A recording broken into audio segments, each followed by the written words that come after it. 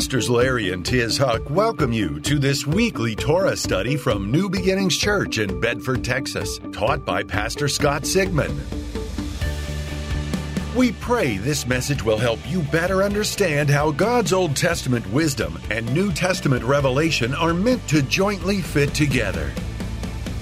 We're in Torah study number 9. Remember that? Number 9. And we're looking forward to a great study as we get into the life of Joseph. That's where we begin today in Genesis 37 through Genesis 40. We get this extensive look into the life of Joseph. And it begins on a high note. The scripture says Israel loved Joseph more than all his sons because he was a son of his old age, and he made a richly embroidered robe, a coat of many colors. And so it starts out real nice in one verse, but after that, everything just does a complete 180, and all of a sudden, all the love and all the gifts that Joseph was receiving turns out to be his undoing. His brothers begin to hate him, not only because he was seen as a snitch, he also had that coat of many colors.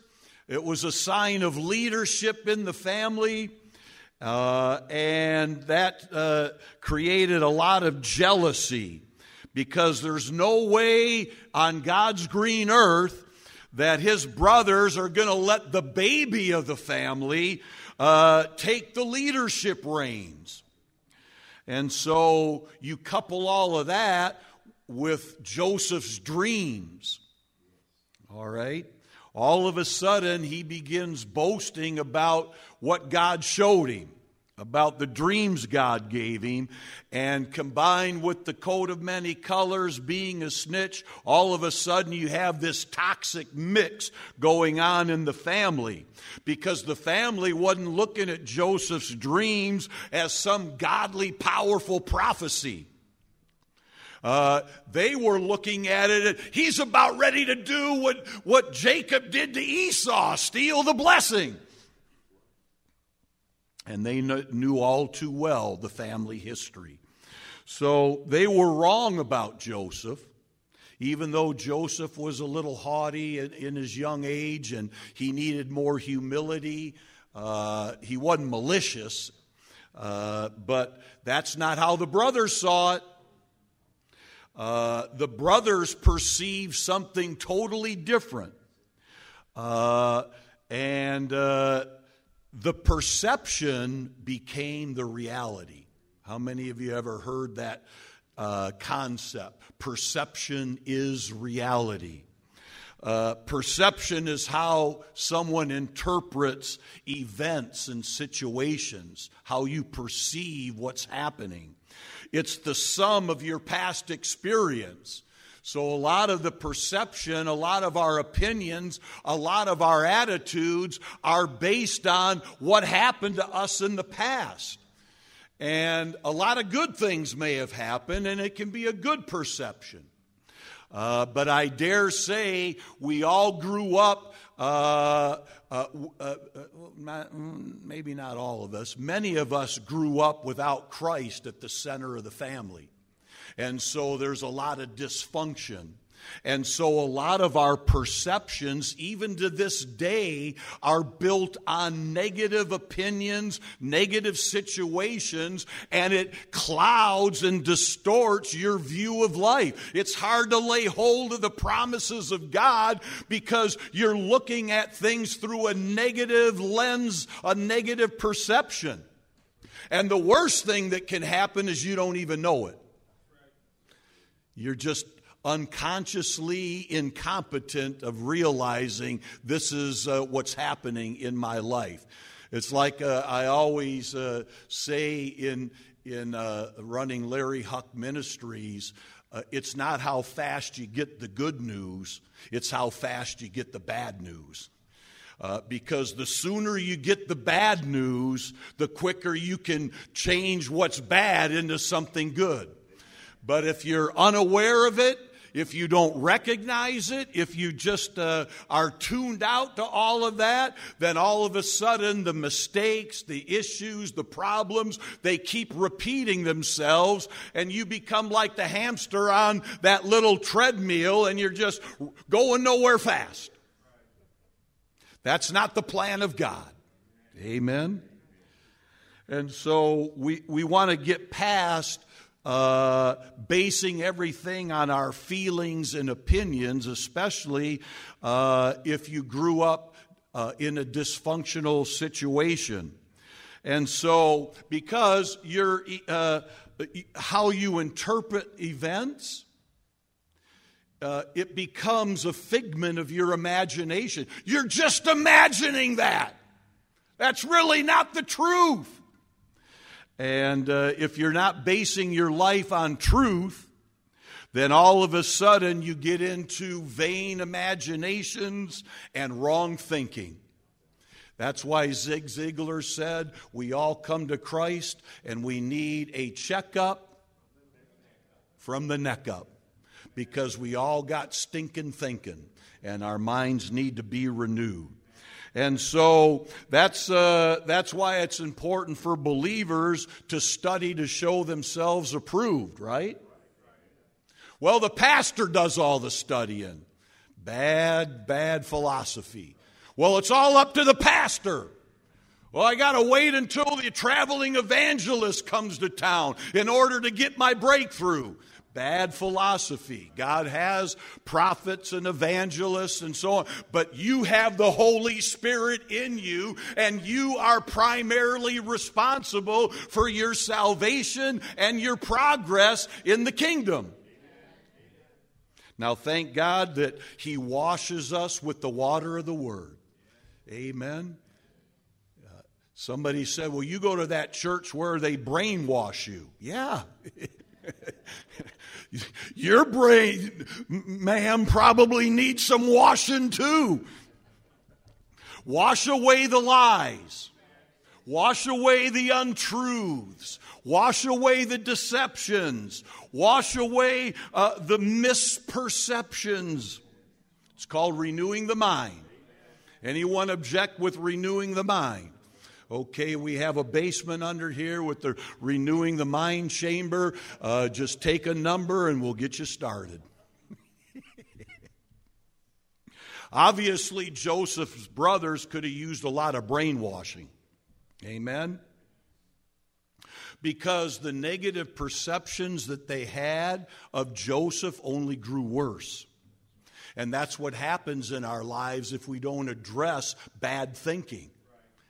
Things only grow worse. Why are all these bad things happening to me? Go back to your thinking. Amen.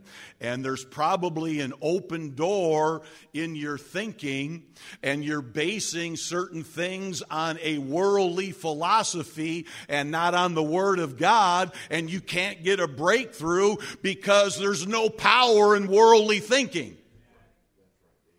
Well, there's demonic power, but there's not Holy Ghost wonder-working power in worldly thinking.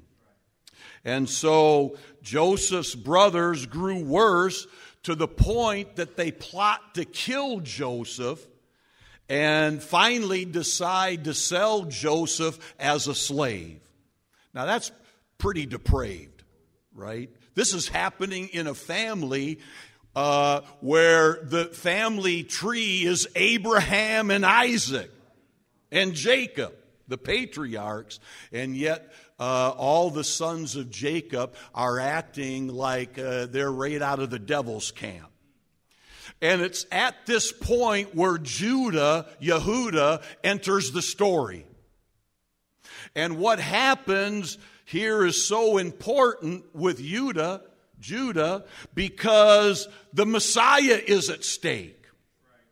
You had to be, according to prophecy, a member of the tribe of Judah if you were going to be the Messiah. And this dates back to a prophecy that Jacob gives to Judah in Genesis 49. In Genesis 49:10, one of the great Old Testament prophecies, and it says that the staff shall not depart from Judah, nor the scepter from between his feet until Shiloh comes, a reference to the Messiah. And of course, we believe as Christians that Jesus, Yeshua, is the Messiah. And according to the Gospel of Matthew, Jesus did come from the Davidic line. He was part of the tribe of Judah. Amen. And in fact, when you get all the way to the back of the book, in the book of Revelation, in Revelation 5:5, it speaks to the authority and the power of Judah when it says, one of the elders said to me, "Don't cry. Look, the Lion of the tribe of Judah, the Root of David, has won the right to open the scroll and its 7 seals." And so Judah plays a big role.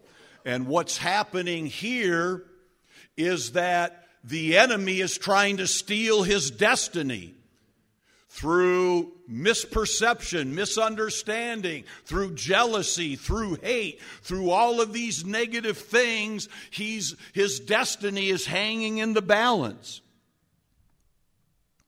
And instead of being a messianic figure, he's a demonic figure.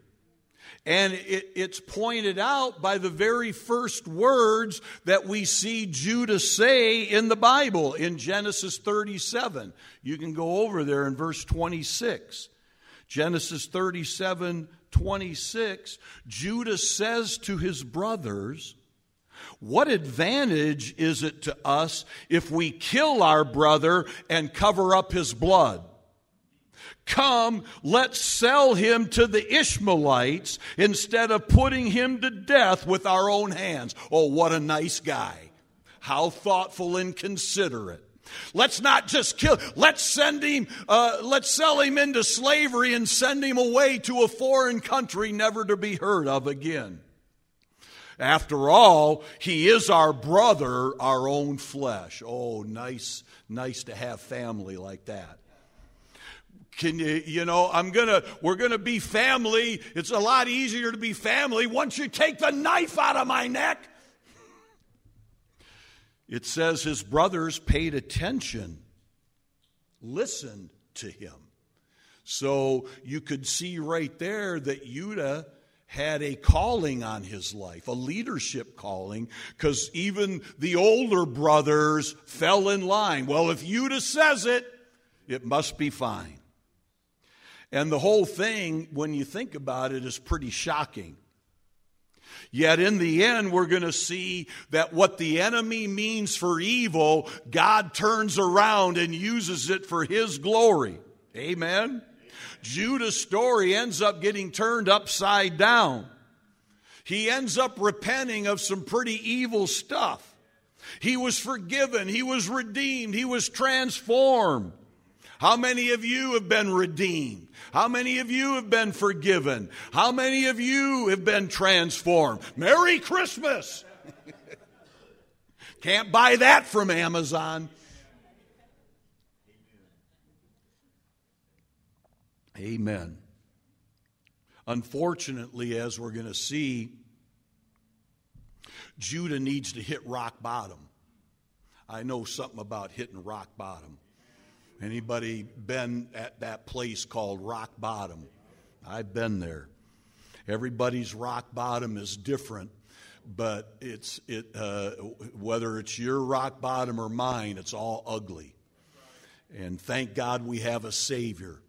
Thank God he doesn't abandon somebody who's descending further and further and further into darkness. And God will use rock bottom. All of a sudden, when you hit rock bottom, you suddenly got ears to hear.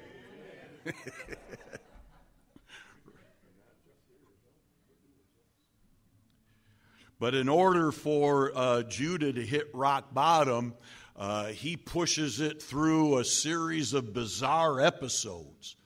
A lot of weird stuff has to take place. So after they sell Joseph into slavery, they have to inform Jacob of Joseph's disappearance. What happened to Joseph? And so, led by Judah, they concoct an alibi.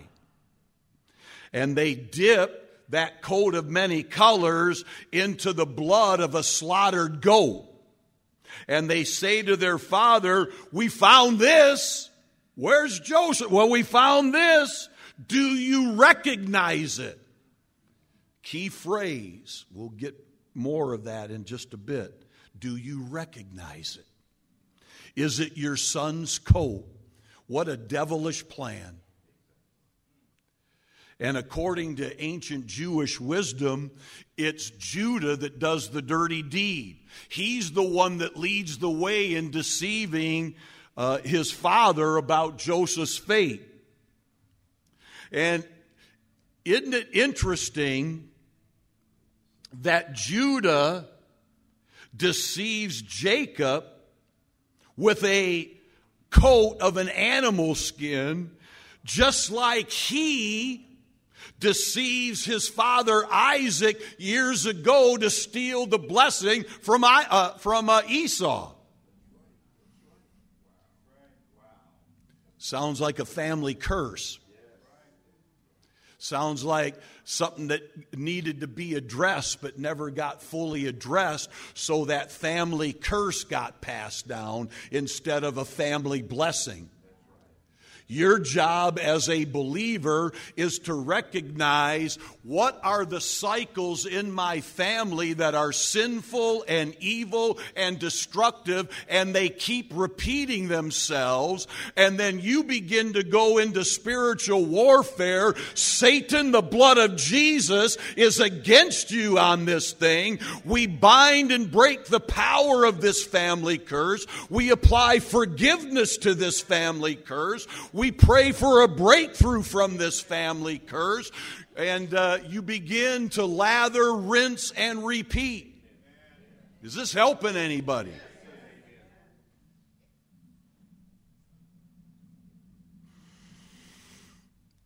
Judah never accounted for some things. He didn't recognize some things in his life. He asked his dad, "You recognize this?" He didn't recognize some things. He was not very self-aware. That's a very big danger for a person, to be unaware of yourself. You don't know who you are and how you behave and what's going on with you and the world, your family, your marriage, your kids, your grandkids. Therefore, you don't know how to pray. Because if you don't make any mistakes, there's nothing to correct. And Judah didn't account for the fact that the same destructive spirit that turned on Joseph turned on him. You can call it sowing and reaping, right? Reaping what you sow. Because right here is when Judah's brothers remove him from leadership. They hold Judah responsible after they're sitting there watching their daddy tore up with grief and sorrow over the death of Joseph. And they actually say, "You told us to sell him. Had you advised us to send him back to our father, we would have listened." So it's amazing how your partners in crime will turn on you in a heartbeat. So they say all of this, and you can obviously put yourself in that and realize, man, that must have been a heavy scene. So in Genesis 38, verse 1, it says, "It was at that time that Judah departed," went down in the Hebrew. Judah went down from his brothers.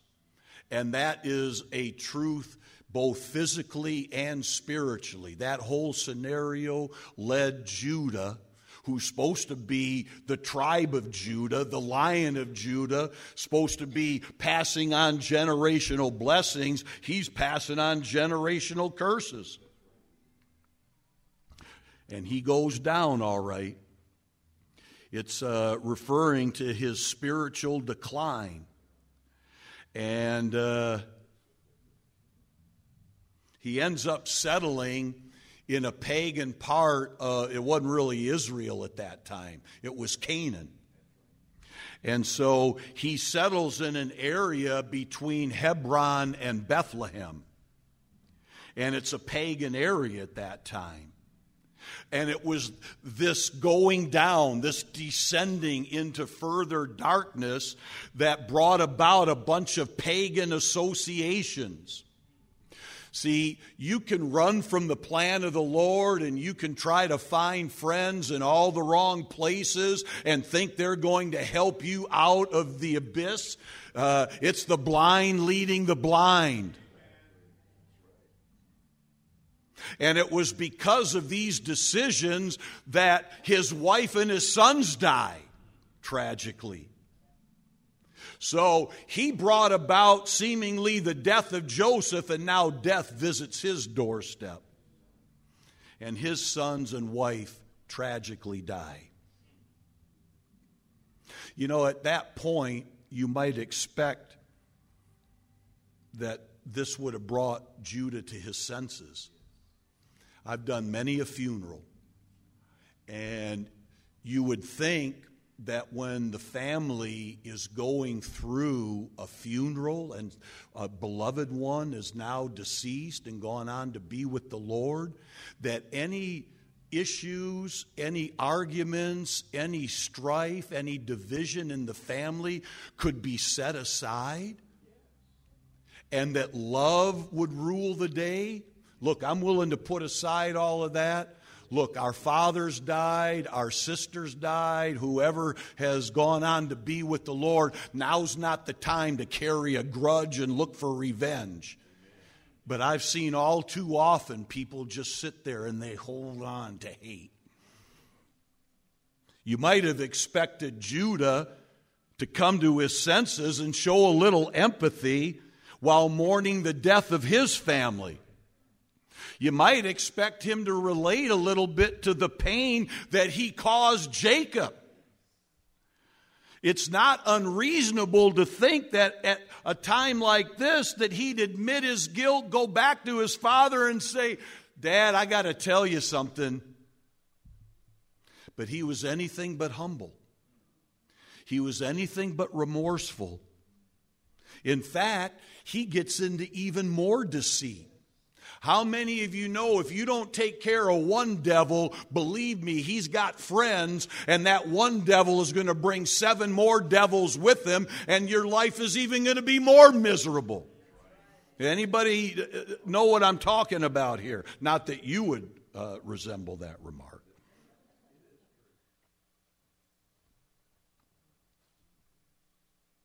It's just a reminder that people trapped in sin and deception are oblivious to the truth. They're blinded and can't see. That's where your prayers are so important. Praying and binding the darkness, binding the devil, rebuking those lying spirits, those familiar spirits. So another irony here is that while Joseph is descending from his place with the family down into Potiphar's house and then into the, first the pit, then to Potiphar and then into prison. Judah's doing the same thing. Judah's in a spiral himself, but there is a difference. And the difference is that Joseph remains faithful. Joseph learned some lessons real quick. And Judah, he's about as far away from God as one can get. He's like the prodigal son. He's not learning any lessons, except he is experiencing the ironclad law of sowing and reaping. It's being played out right before his very eyes. Well, what do you mean? So what you sow is what you get. Do not be deceived, the Bible says. God will not be mocked. That and only that will you reap what you sow. So we need to be on the right side of that. And that can start today. That just starts by burying the hatchet, sharing some love, saying to the Lord, I'm making some changes today. Do some Holy Ghost heart surgery in me today, Lord. I'm ready and willing as a spiritual patient, and God will do a quick work. It says that God gives more grace to the humble. God gives more grace. That means there's different levels of grace one can experience. How many of you want to experience more grace? Then be humble. Recognize some things. Be aware of some things. Amen? And so this is where Tamar enters the story. She's Judah's daughter-in-law. And ancient Jewish wisdom says she's from the genealogy of Shem, Noah's son, who was renowned for his Torah study. And then, look, I can't explain all of this. It's so bizarre. It's really mysterious. These laws of the levirate marriage, where a family member, a wife of a previous marries the next in the family. Don't ask me to get into all of that. It's crazy. Lord, I don't know what you were thinking there, but that's crazy. But she, Tamar, becomes the mother of Judah's children and becomes part of the Messianic line. I don't know. Did Tamar somehow understand her divine destiny to become a part of the Davidic line? Did she look at Judah and realize he's meant to be part of the Davidic line, the Messianic line? So somehow she takes destiny into her own hands. And she, bizarre, but it's in there, she disguises herself as a harlot, a prostitute, and gets Judah to sleep with her. Dear Lord. Not every part of the Bible is PG, is it? And during this outlandish encounter, Judah promises to pay her of all things, with all things, a goat. And this is that principle of a family curse at work. And actually, ancient Jewish literature says it this way. And God said to Judah, you deceived your father with a goat. By your life, Tamar will deceive you with a goat. If we do something stupid, not just a innocent mistake, but I'm talking about something stupid, what goes around comes around. And very often the same mistake that we commit will come back around in a form that affects us. Where have I seen this happen before? Oh, I started that way back when and never repented of it, never bound the devil over it, never asked the Lord to forgive me of it. I just went on with my life and thought that all was forgotten. Have we lost the power of confession in the church? Have we lost the power of we need to say we're sorry when we sin? We need to go to the Lord in humility and go to the Lord and cleanse my heart over this thing, Lord. And look, if it turns out to be a 7 times 70 thing, that's okay. Because God said that as long as you're willing to come back to me, I'll forgive you how many times? 7 times 70. To infinity and beyond. So, Judah pledges to pay her with a goat, but doesn't have the goat at the time. So he leaves Tamar a signet ring, his robe, and a staff. I don't know how that's less valuable than a goat, but it is. But then something wild happens. 3 months later, it's discovered that Tamar is pregnant. And the community, even a pagan community, doesn't like the idea that Tamar is pregnant without a husband. And so she's judged guilty of immorality. And she's sentenced to death. And she's sentenced to death by none other than Judah himself. Isn't that amazing? He doesn't even recognize how evil he is, but he's willing to judge someone else's sin and put someone else to death. But, dude, your sins are worse than hers. That's the old saying, we judge others by their actions, but we judge ourselves by our intentions. We're always lenient with ourselves, and we're always harsh when it comes to others. That's what's at play here. But see, what Judah doesn't realize is that Tamar still has the collateral. And she presents the collateral at this kangaroo court.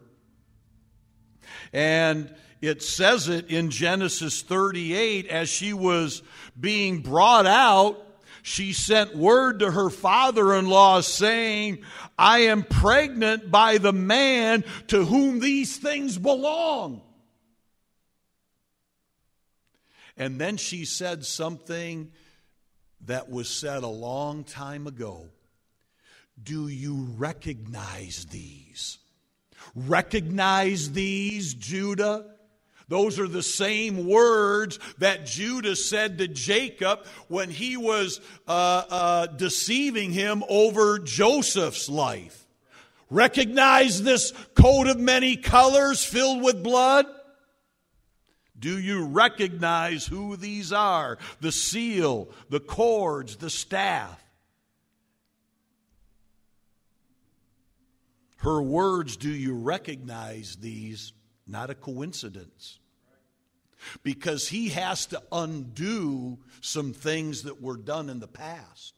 And I dare say all of us need to realize if we're still experiencing a lot of suffering, a lot of pain, a lot of problems, a lot of issues revolving around this, that, or the other thing, we need to go back in time with the help of a Holy Ghost DeLorean and find out, where did this thing start? And how do I look at that thing and bind that thing, ask for forgiveness over that thing, and settle that issue once and for all so I can be set free? Oh, come on, somebody.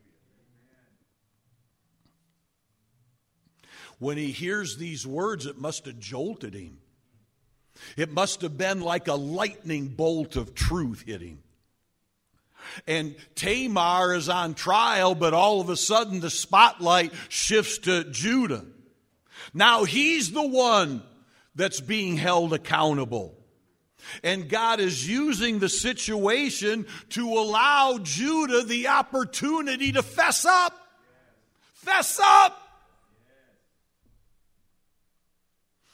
I was reading some material by our dear friend Rabbi Lapin, and he's teaching that God will frequently send unmistakable signs and allow circumstances to transpire to help us see that the ordeal that we're undergoing is the result of an earlier mistake that we made.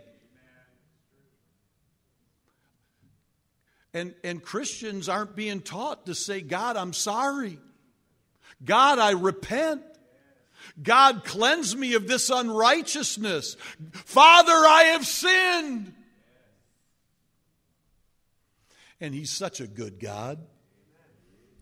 In that spirit, what does He do? He brings forgiveness. He brings redemption. He brings restoration. And yet we're doing what Judah does.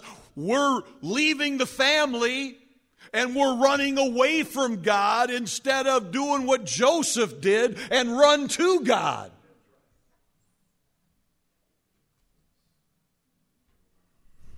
It's only by being open to repentance that we can ever move forward. Forgiveness and repentance is a critical part of the gospel. And we take sin nowadays as, oh, no big deal. Nope, sorry, bye. Sorry I hurt you and devastated your life. Hope you get over it. See you later. How flippant we can sometimes be.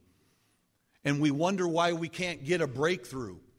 We wonder why we're the same person we were 3 years ago. And there's no progress being made. There's no extra spiritual power manifesting. There's no sense of overcoming. There's no sense of victory and triumph over the issues of life because we're still chained to problems that we won't address. And that's Judah's problem. And now he hears these words, do you recognize these? Not a coincidence. Here's his opportunity. So right now is a moment of truth. There's a crossroads. All of us have those moments.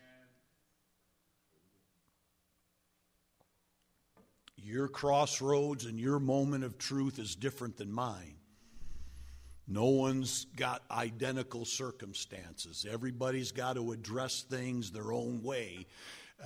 You've got stuff from your past that maybe I don't fully understand, but you serve a God that understands. And if you'll come to Him and cast your cares and cast your sin and open your heart and say, Father, forgive me. I just lost my mind. I'm so sorry. Put repentance in my heart. Put forgiveness in my heart. Help me to be empathetic to the people that I've hurt. Help me to move forward in my spiritual life. I bind the devil. I ask for forgiveness of sin. And Father, I break every family curse. And I hope that moving forward, Father, this thing is behind me once and for all.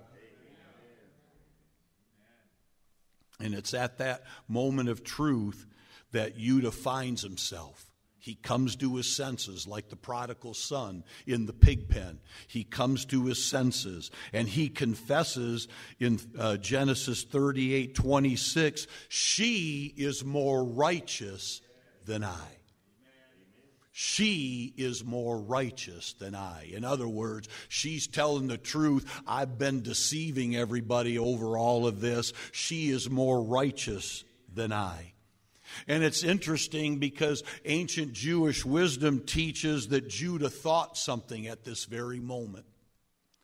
And it's written, he thought that it's better for me to be ashamed in this transient world than to be ashamed before my righteous fathers in the world to come.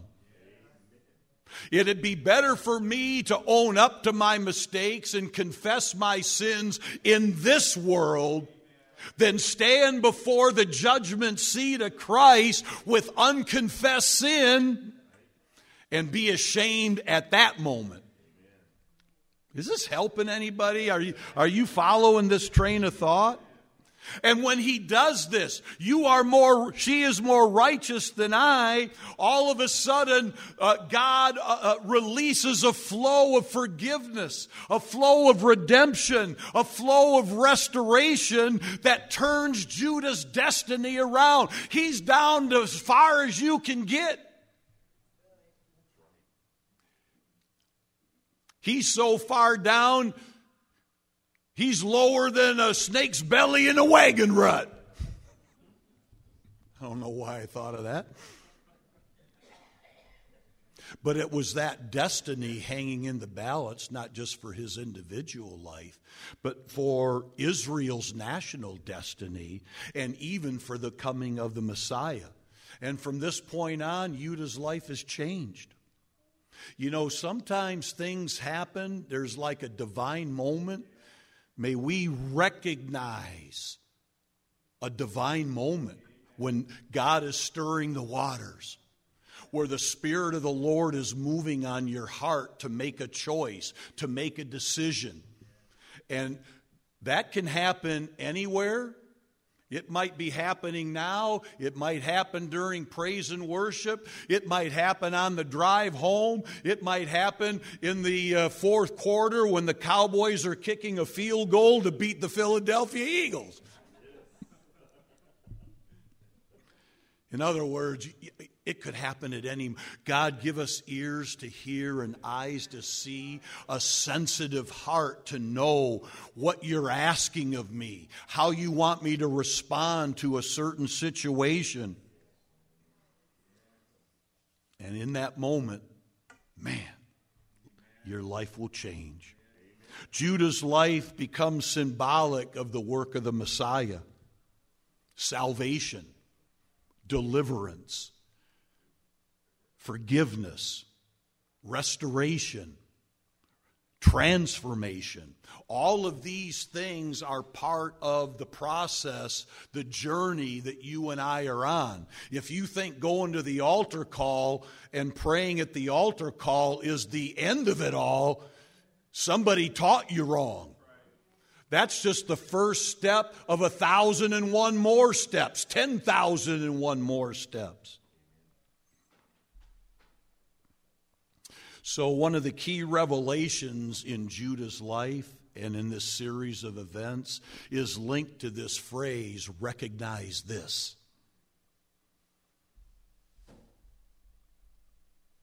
Will Judah recognize his sin? Will he recognize his need to change? Because it's the ability to recognize, to admit, and to acknowledge our mistakes and our shortcomings that leads us not only into salvation, but into deliverance, being set free. What a bummer it would be to pledge your allegiance to the Lamb but never be set free. That's the difference between success and failure. And look, it can take a couple years. It took Judah a couple years. He had to keep going back to the school of hard knocks for a couple years. Before all of his breakthrough happened, he had to go to the school of hard knocks. That's why they say, if you think education is expensive, try ignorance. If you think that studying the Word of God is tough, try being without it and live your life successfully. But praise God, he finally learned some lessons. Amen? How many of you could say before God today you've learned some good lessons about how to conduct your life? So here's a couple lessons. You probably learned them so you can pass them along. Recognize your mistakes, number one. Recognize you miss it. I miss it. We miss it. And we need to make some changes. In James 5:16, the Bible commands to confess your faults one to another and pray for one another that you would be healed, that you would be delivered from that thing. The word confess means to declare, to say out loud, to exclaim, to divulge, to blurt out. And the word false describes a person who has fallen, someone who's failed, erred. They've made some kind of mistake. So God is showing us that confession is the way to freedom. But if we hold on to our sins and keep those things a secret, then they're going to keep us locked up. But God is saying, if you will recognize what's going on and confess those things, all the power that the devil has been holding over you, all of a sudden that'll dissipate and you will be set free. Amen. Number 2, recognize you need a Savior. Hallelujah. Do you still need a Savior today? Or has He done all the saving He'll ever do in your life? Thank God through Judah's life, God's showing us that there's no sin so great, no failure so great in your life that amazing grace can't cover it all. Praise God. You know, perhaps the most famous verse in the Bible is John 3:16. We might see that at the stadium tonight. But verse 17 is just as powerful. Verse 17, John 3:17, God did not send His Son into the world to condemn the world, but that the world through Him might be saved. Amen. That's the very essence of the Messiah and His mission, and that's what God wanted to restore in Judah. You're a leader, Judah. More is expected of you. You've got to show the family how to live the right way. You've got to be able to prepare the world for the coming of the Messiah. We need redemption flowing out of you, forgiveness flowing out of you. We need restoration flowing out of you. Amen? And it did. Praise God. Finally, recognize that God has a good plan for your life. Amen? And live like it. Live with the joy of the Lord. Live with the knowledge that the Holy Spirit is leading and guiding you. He's divinely ordering your steps. He's working in your heart. The Word of God is washing your soul and cleansing your life. The power of the blood, the power of the Word, the power of the cross, the power of the Spirit of God. And then all of a sudden you begin to recognize, I have a divine purpose. I'm not the man I used to be. I'm blood washed. I'm forgiven. I'm set free. I can move on with my life. Amen. Amen. Praise God. The more you interact with the Word and the Spirit, the more you fellowship with like-minded believers, the more light comes into your life. And the less darkness dominates. Amen. And that's kind of what Hanukkah's all about. In a postscript to the story, and we'll wrap this up real quick, ancient wisdom says that Judah and Tamar had this bizarre physical union during the high holy days. But it was during Hanukkah that the whole truth was revealed. Hanukkah is called the Feast of Dedication and also the Festival of Lights. And it's this exact season in Judah's life that all of his actions come to light, and he recognizes his need to get right with God, and he rededicates himself to serving the Lord. She is more righteous than I. It's better for me to confess my sin now than to be ashamed when I get to the world to come and have to face my fathers with unconfessed sin. And so he owns up to his mistakes. Amen. And praise God, God accepted that all as repentance, and He released forgiveness, and there was that restoration and rededication that's happening, and now he could go on with a clean slate, a clean heart, and he could go on to accomplish his mission in life. Amen? And so it's no coincidence we cover this every year about this same time, that no matter how dark it might seem out there, God has amazing grace. God has 7 times 70 worth of forgiveness. He'll never reject us. He'll never cast us out. He'll love us and bring us back into a great relationship because of His amazing grace and miracle power. Do you believe that today? If you believe that and receive that, give the Lord a praise. Amen. Happy Hanukkah, Merry Christmas, and go Cowboys!